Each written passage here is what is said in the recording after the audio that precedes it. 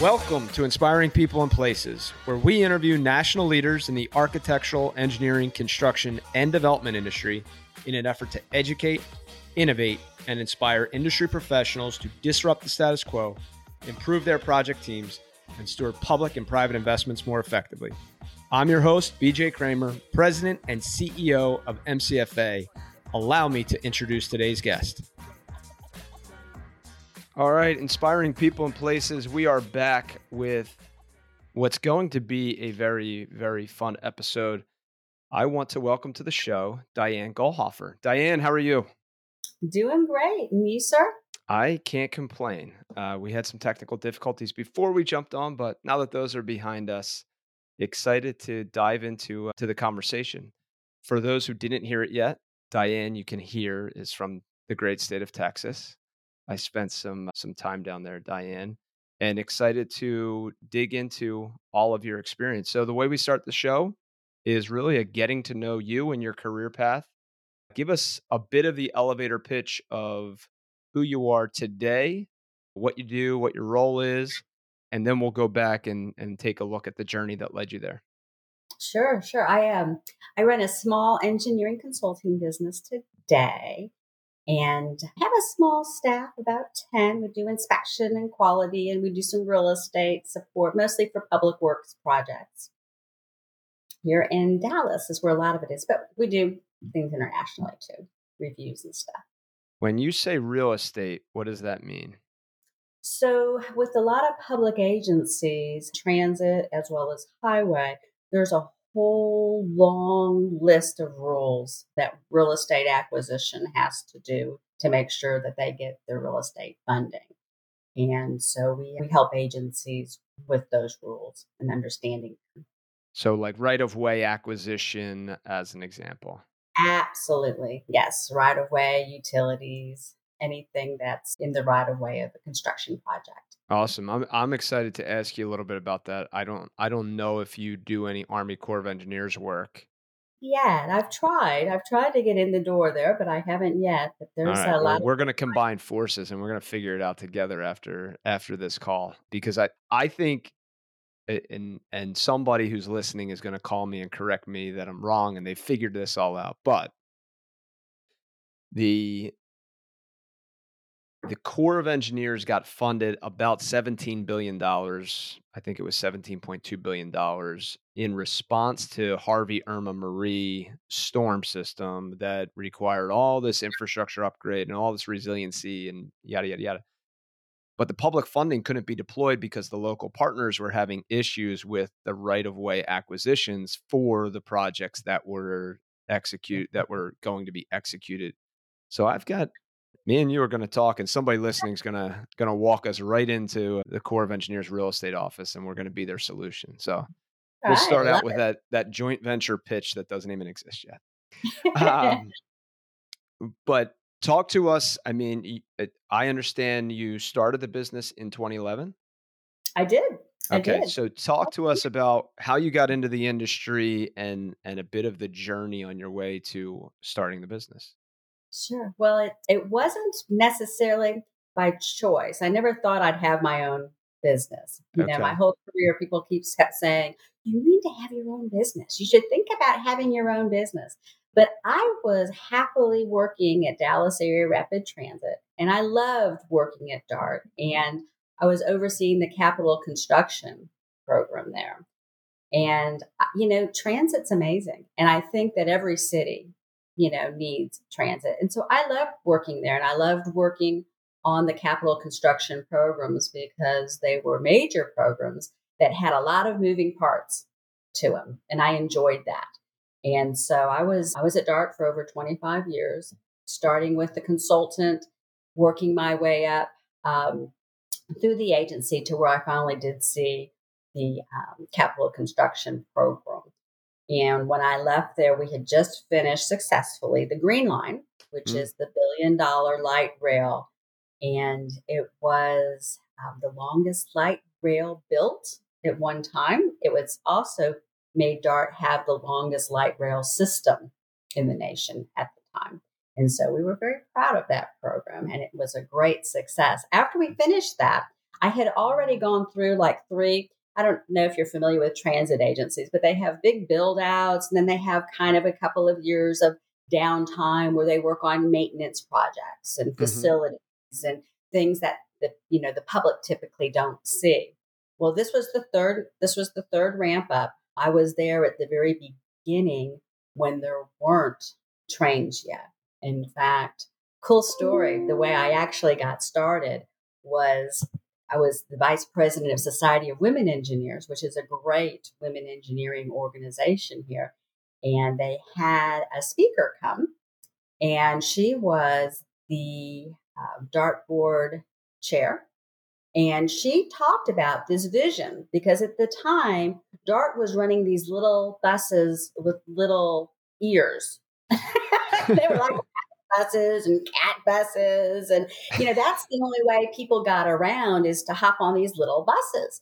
It didn't seem very serious for a town like Dallas. And Dallas really was wanting to change its image. This was back, late 70s, early 80s.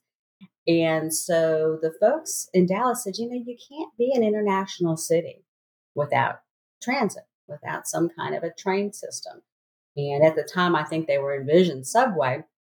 And she talked to us all about this vision. And she had me sold when she said, and the first thing we're going to build is a tunnel to Neiman Marcus. And it's going to be coated in gold and it's going to have butterflies. She sold me then. I was like, after the meeting, I said, how can I join up? What do I need to do? How can I join up? And sure enough, the position they had available, which I wouldn't have had a clue about, and I didn't have a clue about at the time, but it was a track alignment engineer. Okay. Now, you know what a track alignment engineer does? I do, but our audience may not. Well, you draw lines and you draw circles and you connect them all together and have these nice little transition points. And it's basically geometry. And so I did that for a while. It's really important geometry because that train needs to keep on the track. I've actually Absolutely. heard of projects where that alignment was off by like 2 inches and the cost Oh, of the change orders are like astronomical. yes. Yes. Both So in elevation and in, the horizontal. Absolutely. It is critical and it's really intense, especially if you're laying out a yard, yeah. a big yard for trains. I mean, yeah, you can't be off. You can't be off an eighth of an inch Yeah. because you don't want that train to derail. And so, yeah, it was intense, but they decided I was too noisy, too bossy. So they couldn't they couldn't keep me in a back room just drawing. And so very quickly they made me an assistant project manager. And so I oversaw some of the design stuff for the downtown and the mall and Okay. the subway, the big first subway piece that DART actually ended up doing eventually. And then, as all things come and go with consultants, they decided that, this consultant wasn't a good fit.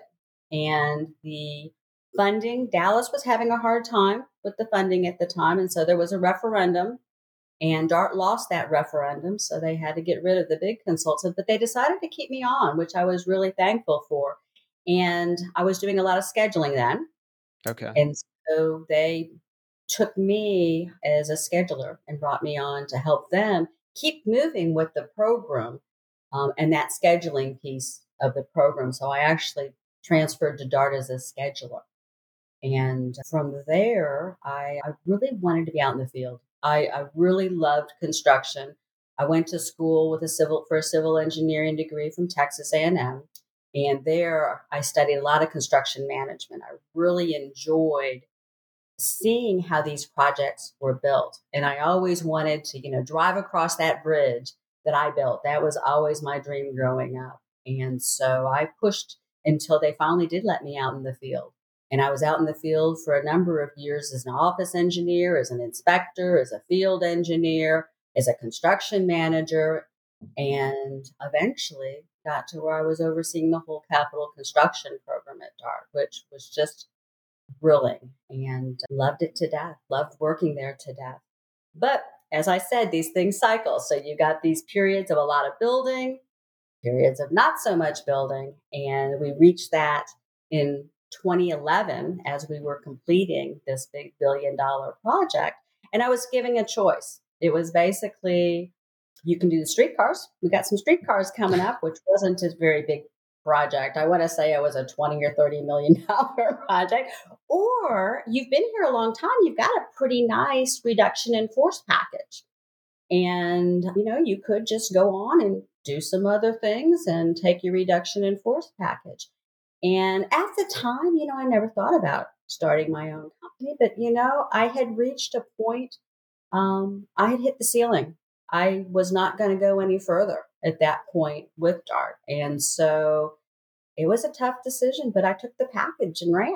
Hmm. And I'm so glad I did, because that package gave me enough to start the business. It was, basically a good, solid 6-month package. And it took me 6 months.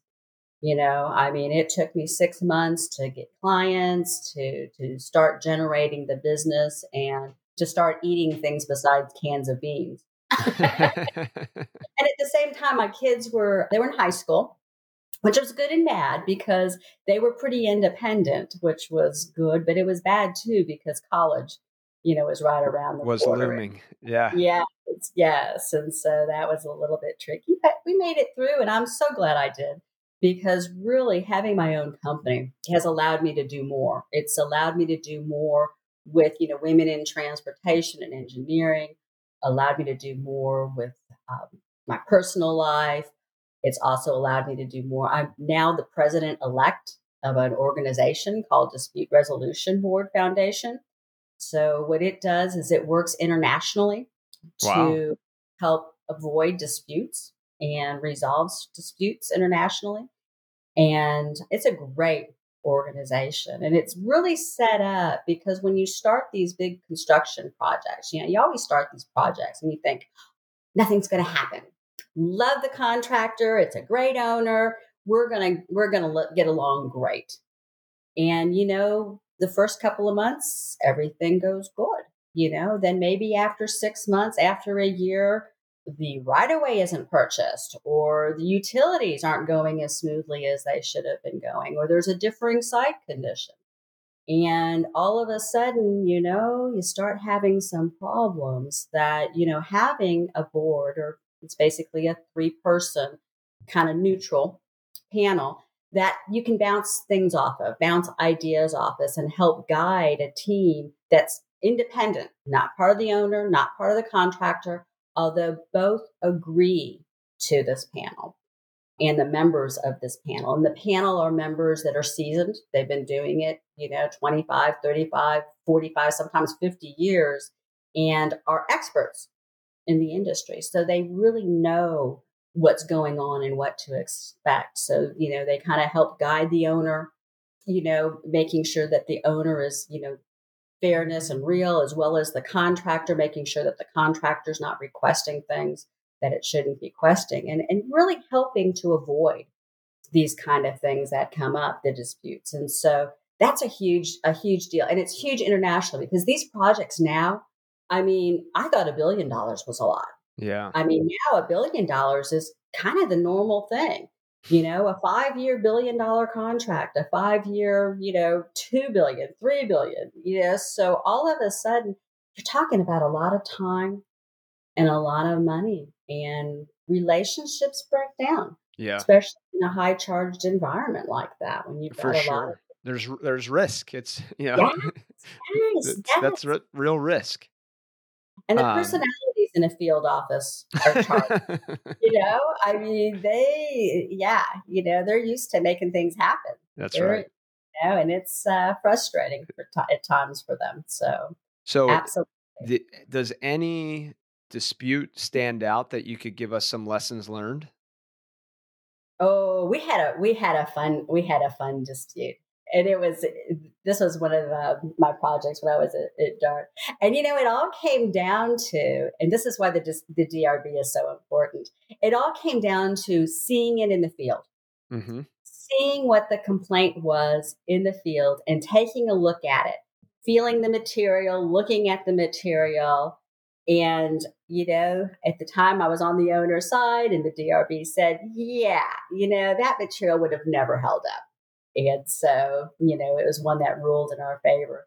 But it was interesting though, because it all came down to seeing it. And these experts, they know what they're looking at. They can look at the lab reports, the material testing, they can look at, the material and know Yeah. that it would have worked. They were wanting to use this material for retention walls. And, initially we didn't like it because of the high sodium content, which we thought would, cause these early corrosion of, the reinforced rebar Hmm. in the wall, which when you deal with electrified trains, that's a reality, because you do have stray current and you want to make sure that you don't have early corrosion. So the soil content and having it low in sodium is a huge deal. So I want to highlight that, as that's such a great. So there's two pieces to this.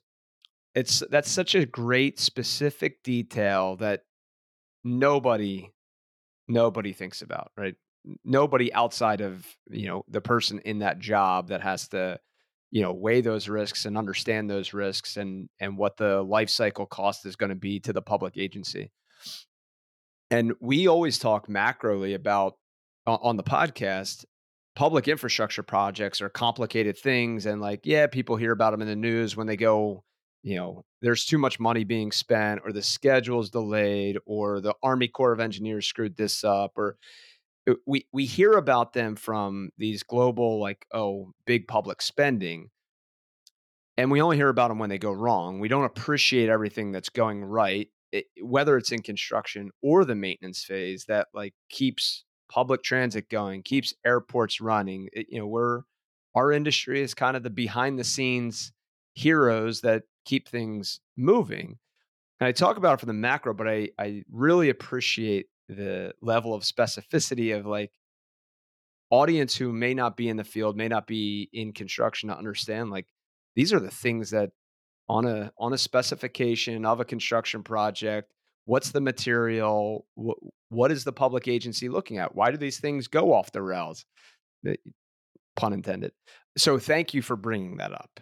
I really appreciate the detail, because it's not something that's talked about, and not something that most people are going to, appreciate on a day-to-day basis. But when they're riding a train and they understand the safety, and now they understand that there's an engineer that's worried about track alignment, and not only an engineer worried about track alignment, but a project manager reviewing the spec and taking into consideration what the soil looks like and how that Mhm. may impact the rebar, which at the end of the day is a public safety issue. Absolutely, absolutely. So It very. looks like dirt, right? Say that again? Dirt looks like dirt. Rocks That's look like yeah, that's right. what's the big deal? Just throw some rock in there. Yeah. So I really appreciate that, and I appreciate the whole dispute resolution business right now, because I think there's a major shift, or conversation happening in our industry right now about allocation of risk via contracts, when we've had labor issues, we've had inflation issues, we've had supply chain issues. And does the owner hold the bag? Does the general contractor hold the bag? Or how do we actually, as an industry, continue to move projects forward in the built environment? Are you seeing more flow to dispute resolution? Is the dispute resolution? I'm sorry, I wrote it down, but the Dispute group. resolution board. Yes, dispute resolution. Are they taking kind of macro positions on thought leadership around these risk ownership, risk allocation issues? Yes, yes. And one of the things is we encourage owners to put a DRB, or sometimes if it's a small contract, a DRA, a dispute resolution board, which is typically 3 people, or a dispute resolution advisor into the contract. Okay. And this party starts at the beginning. So they're there at the beginning. The 3 party members, one is typically, well, there's a couple of different ways. We like it to be chosen as a pool. Basically these folks are trained. These folks know, let's say it's transit. These folks know transit. They know systems. They know civil. They know the things that typically happen in the transit community. And the two are pretty much selected, and then they propose a chair is a good way of doing it. But all three members are basically proposed and approved by the owner and the contractor. And folks that are neutral, independent, but knowledgeable about the type of construction is what we've seen is the best boards that Mm-hmm. can be put together. At the same time, sometimes it's helpful to have a construction attorney in the mix as well. But for the most part, the rulings are not based upon the law as much as they are based upon the contract. And so this board reviews the contract, knows the contract, and when issues come up, they address them based upon the contract language. Now, as you know, these contracts are huge. I mean, you're talking, thousands of pages of specifications and thousands of pages of drawings. There's a lot there and a lot that can be missed or not seen. So when I talk about, the advisory role, it's more regarding when the contractor and owner are not seeing eye to eye on a change or an issue that comes up in the field. They then can present it to the panel or the board. They use interchangeable terminology as, an issue, and they can have an informal resolution on that issue, or they can take it all the way to a formal resolution as well. But the bigger thing is, when you're sitting in a room with three of your peers, it's much harder to BS your way through. Because as you're looking, right, as you're looking across the table and you're looking at these three experienced professionals, it's you're not going to be able to tell a tale. Yep. Or if you tell a tale, you better come with some good evidence and some good backing. So we encourage the owners to put in regular field office meetings to where this group comes to the field at least once a quarter, does a site visit of the things that are actively happening, kind of go through the rocks in the road, the issues. And we've seen excellent success. A lot of the DOTs use DRBs now across the nation. Like I said, they're used internationally. The World Bank requires get their funding to use these DRBs. So it's a major risk management philosophy.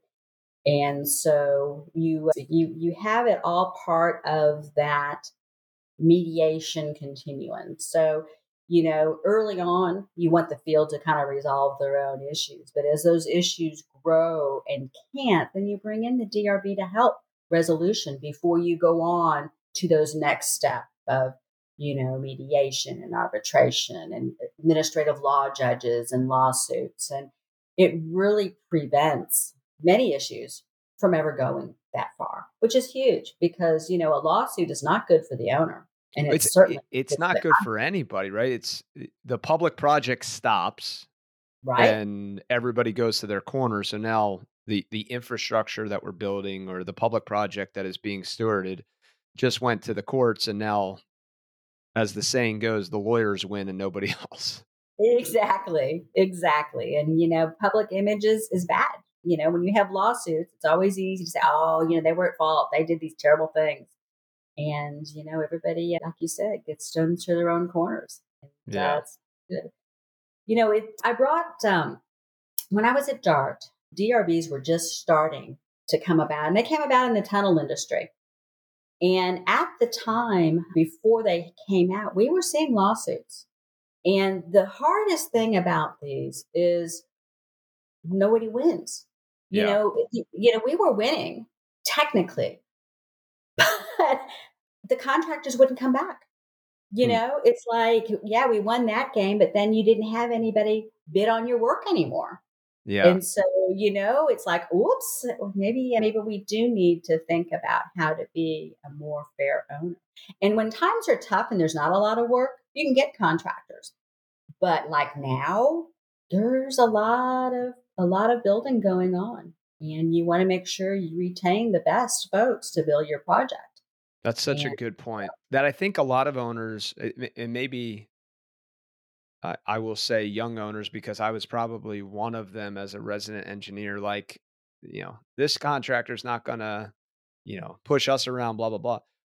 It, they have to make a fair profit. They have to be able to execute, or you do start to scare away your contractor pool, and the public sector doesn't have that capacity standing by to go build it on our own. It needs the private sector to execute projects. So I think that's a really great lesson to share is that it's the dispute resolution, the partnering, the negotiating, it's really having a respect for both parties' mission.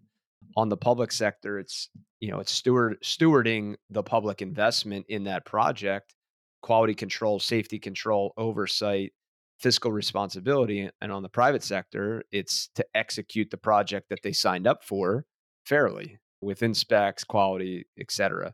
I mean, the exactly. CM, advisor, QA, QC, inspector industry wouldn't exist if that was an easy, so if that was an easy relationship and went right every time. But it is, and one of our goals is for both sides to have an appreciation for the other. It's not, it's not a I win, you lose world. It's a win-win world. And, getting it Yeah. right out of the gates at the contract period is the best place for it to happen. Settling it in the field is the next place. And it sounds like before you escalate the DRB, I'm gonna get All that right. right, That's right. is maybe the DRB, next place. dispute resolution boards. One of the things, and I always tell new people this too, you can walk away from the job and it can be a failure. And that'll stick with you for a very long time. And it's never very pleasant. Or you can walk away with the project being a success. And you do that by keeping the conversation going, making sure that you are partnering. And if there's rocks in the road, if there's issues coming up, working through the issues. And as an owner, sometimes owners get blinded and they think, oh, the contractor's just wanting more money, just wanting more money. And oftentimes it's not a money. It's having the ability to go do a piece of work, having the ability to get this crew in before the summers or before the winter storms take Right. place, because they know when the winter storms take place, all the big power guys are going to go to wherever that storm is. And so, having an appreciation and an understanding for the other side's risk, Yeah. where that all works together, I think is an important part. So having experienced folks on your projects and looking in your projects from the outside, I think is hugely helpful. Such a great point. You've talked about some lessons learned and your Yes. career and navigation. Is there any other leadership lesson that kind of sticks with you that's been useful in your career path? Leadership lesson. I think it's the importance of being flexible and present. When I started out, I had no idea this would be the path that I would take. I always knew I'd be in construction. I always wanted to be, construction manager and in construction. But you never know who you might meet that gives you that idea that you would have never thought of Hmm. otherwise, whether it's reading a book or a newspaper, or in my case, it was, that meeting with Alan Harrison, which all of a sudden is like, oh my gosh, trains. I didn't know anything about trains. I traveled, we were avid travelers when I was a kid, and I can thank my parents for that because they loved traveling the world. And so, being on the subway in London or in New York City, I mean, that was huge. But to think that we could have something like that in Dallas, and I think that really that is something, if you're looking at the future, you always got to keep your mind open to it may not go the way you think it's going to go, but you got to figure out what's the next step. Right. Where do we go from here? Running out of projects at dark, and hitting the ceiling. It's kind of like, okay, what's the next step? Where do I go from here? And it's not What's the easy. next tunnel to Neiman Marcus? There you go. There you go. That's exactly it. You always have to be looking at, well, how can we make the best of this? And I'm a big proponent of looking forward, not back. Oh, amen to that. And maintaining a positive spirit and optimistic outlook, it sounds like. Inspiring People and Places is brought to you by MCFA. MCFA is a CVE verified, service disabled, veteran owned small business. At MCFA, our why is to inspire people and places through project leadership. We provide planning, strategy, program management, and construction management support services to a wide variety of public and private sector clients. You mentioned books. Any Yes. favorite books? Most recommended book? I'm an avid reader. I am I an like avid reader. that. And I love reading. I read anything I can get my hands on, but I don't have a favorite. I've got lots and lots of favorites. And I think a good book to me is something that makes me see the world a little differently, teaches me something, and when I put it down, a bad book, I walk away and I'm like, oh my God, I just wasted a bunch of time. There was nothing there. But a good book, you leave it and you're like, oh my gosh, I never thought about that before. Anyone You that sticks out as like a most recent perspective shifter? Well, I gotta say, I just read The Rent Collector Okay. by Cameron Steve Wright. And this isn't a business book. It is a book really about the importance of literature. And it goes without saying that, you know, you you read to make you more open Mhm. to things and ideas and to become more innovative. And this story, it centers around a real story in Cambodia. And these people were living on a trash dump.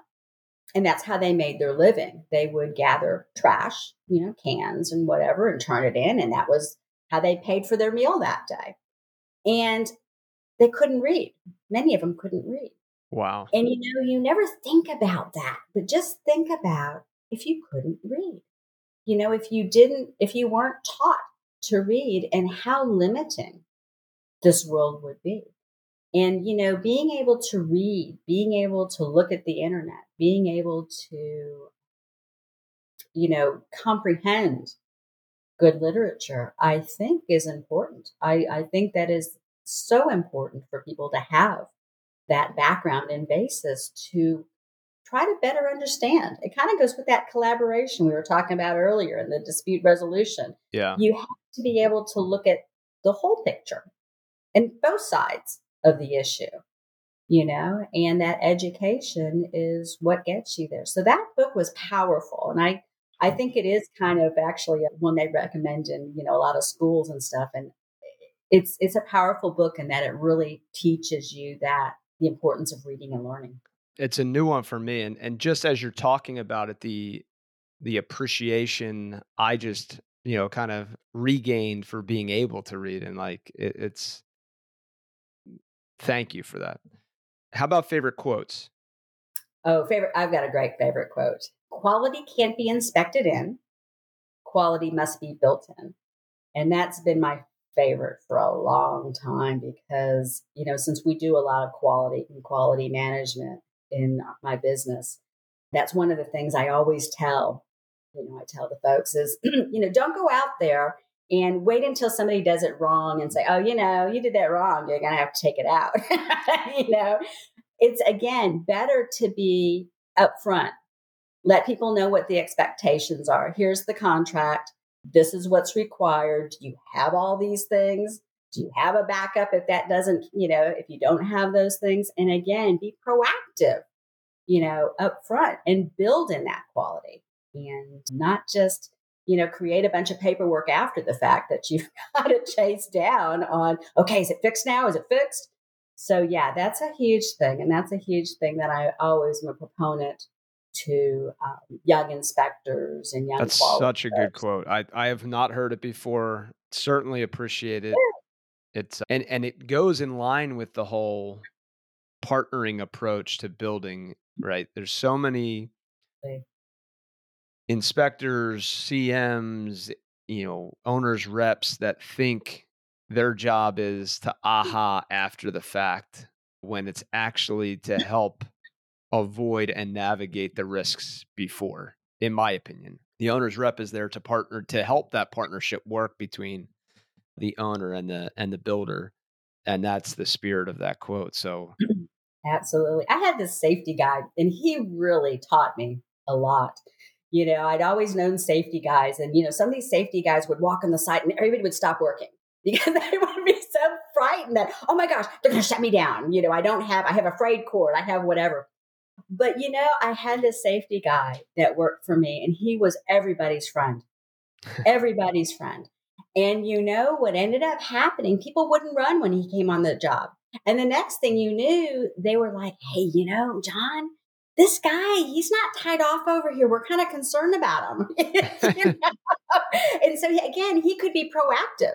right. He could make sure that he'd get to the side and make sure the guys were, where's your rope? How are you tied? And it's just hanging over there. You just can't throw it over the roof, to the other side. You got to tie it to something. And again, it was that whole proactive approach. And he taught me that. He said, I don't want to be the guy everybody's running from because all the work stops. I want to be the guy that people come to and know I'm there to keep the job safe. Yeah. I love that because and to your point, if you start right, you stay right. And every project site, every project team takes on a culture. And if it's a production speed focused, it's not a quality and safety focus. But if you get those things embedded from the beginning, it's a mindset and the culture of the team. And everybody's heard a clean site is a safe site, and a safe site is a fast site, in my opinion. Absolutely. So if you embed those things early, you get it right, and the team kind of proactively manages itself. What a Mm-hmm. great lesson learned. Last question, maybe, I think. If you could have dinner with 3 people, who would they be? Dead or alive? I have to go back to family. My family has always been the ones that gave me the direction, gave me the encouragement. And it goes back to my grandmother and my mother and my father. They always they always really instilled in me the importance of learning and an education. My grandmother had a she sixth grade education, and she had to go and clean houses. Hmm. And she always, she said, yeah, if she had been able to go to college, she would have been an engineer. And I believe and so she was the force. She was the force to say, you got to keep going. You got to keep going. And, my mother, she went to college because, my grandmother made her, but she got her MRS degree. And so she dropped out of college, got married. That's what she did in the 50s. And she always wanted to go back. So she did go back, and she became an accountant. And of course, my father, who was so focused on all of our educations and so encouraging, he was the one that was always, yeah, we're going to go in business together, father and daughter. And I never thought I could quite do that, but the encouragement that he had. In fact, when I did start my own business, he was there helping me, encouraging me and helping me put that together, as well as my sister. And so I think really, if I could bring back my grandmother, my mother, and my father again, just to have a day outside in beautiful fall weather, planting pansies and just talking about life, that would be a great day for me. That's beautiful. Thank you for that. And to close us out, is there anything you would like to share with the audience or audiences, public and private sector, junior to senior professionals, AEC? We have a lot of veterans following us. Anything that you would like to pass on and share with the industry to maybe inspire a better industry? Well, I certainly want to thank you for having me and having this podcast, because I think this podcast in itself, inspiring people and places, does a lot of that. I didn't talk much about WTS, which is a great cause for women engineers or women in transportation. That is one of the things I've been very involved with as well over the last 30, 35 years, is encouraging women to become part of women in transportation and men. It's a great place to meet transportation folks across the nation. And they have some of the best annual conferences and the best topics and the best websites that I've come across. And it's a great place to meet other folks that are in, a same industry. One of the things, especially as an owner, it was very hard to meet and connect with a lot of other women engineers or other engineers in the field, because we're always discouraged not to become friends with the contractor or our consultants. And there's always this division between owners and the folks that kind of work for you as contractors and consultants. But Women in Transportation, WTS, has really been an organization that allows you to do that across the nation. And so that is one that I definitely would put a plug in, because advancing women in transportation is needed. And it's needed because we've got a lot of empty holes. We've got a lot of places that need bodies. And women We agree. And workers and leaders, and your daughters need to have places Amen. to go. So absolutely. But we'll make sure we put WTS in the show notes to highlight that. And thank you for everything you do. Thank you for having a small business. Thank you for giving people jobs and for being a part of the industry and the dispute resolution board. And thank you for taking the time to come on the show and talk to us a little bit about your career path and your experiences. Well, thank you again for having me. This has been a true joy, and I enjoyed listening to the podcast. It is very inspirational. Thank you for that. Thank you, Diane. Hey, everybody. If you're enjoying this show, do us a favor and subscribe to Inspiring People and Places on iTunes, Spotify, or your favorite podcast hosting platform.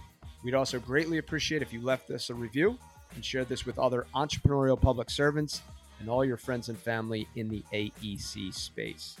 Be sure to visit our website, www.mcfaglobal.com. Sign up for our newsletter to stay in touch with us and learn about all of the projects and clients we're helping.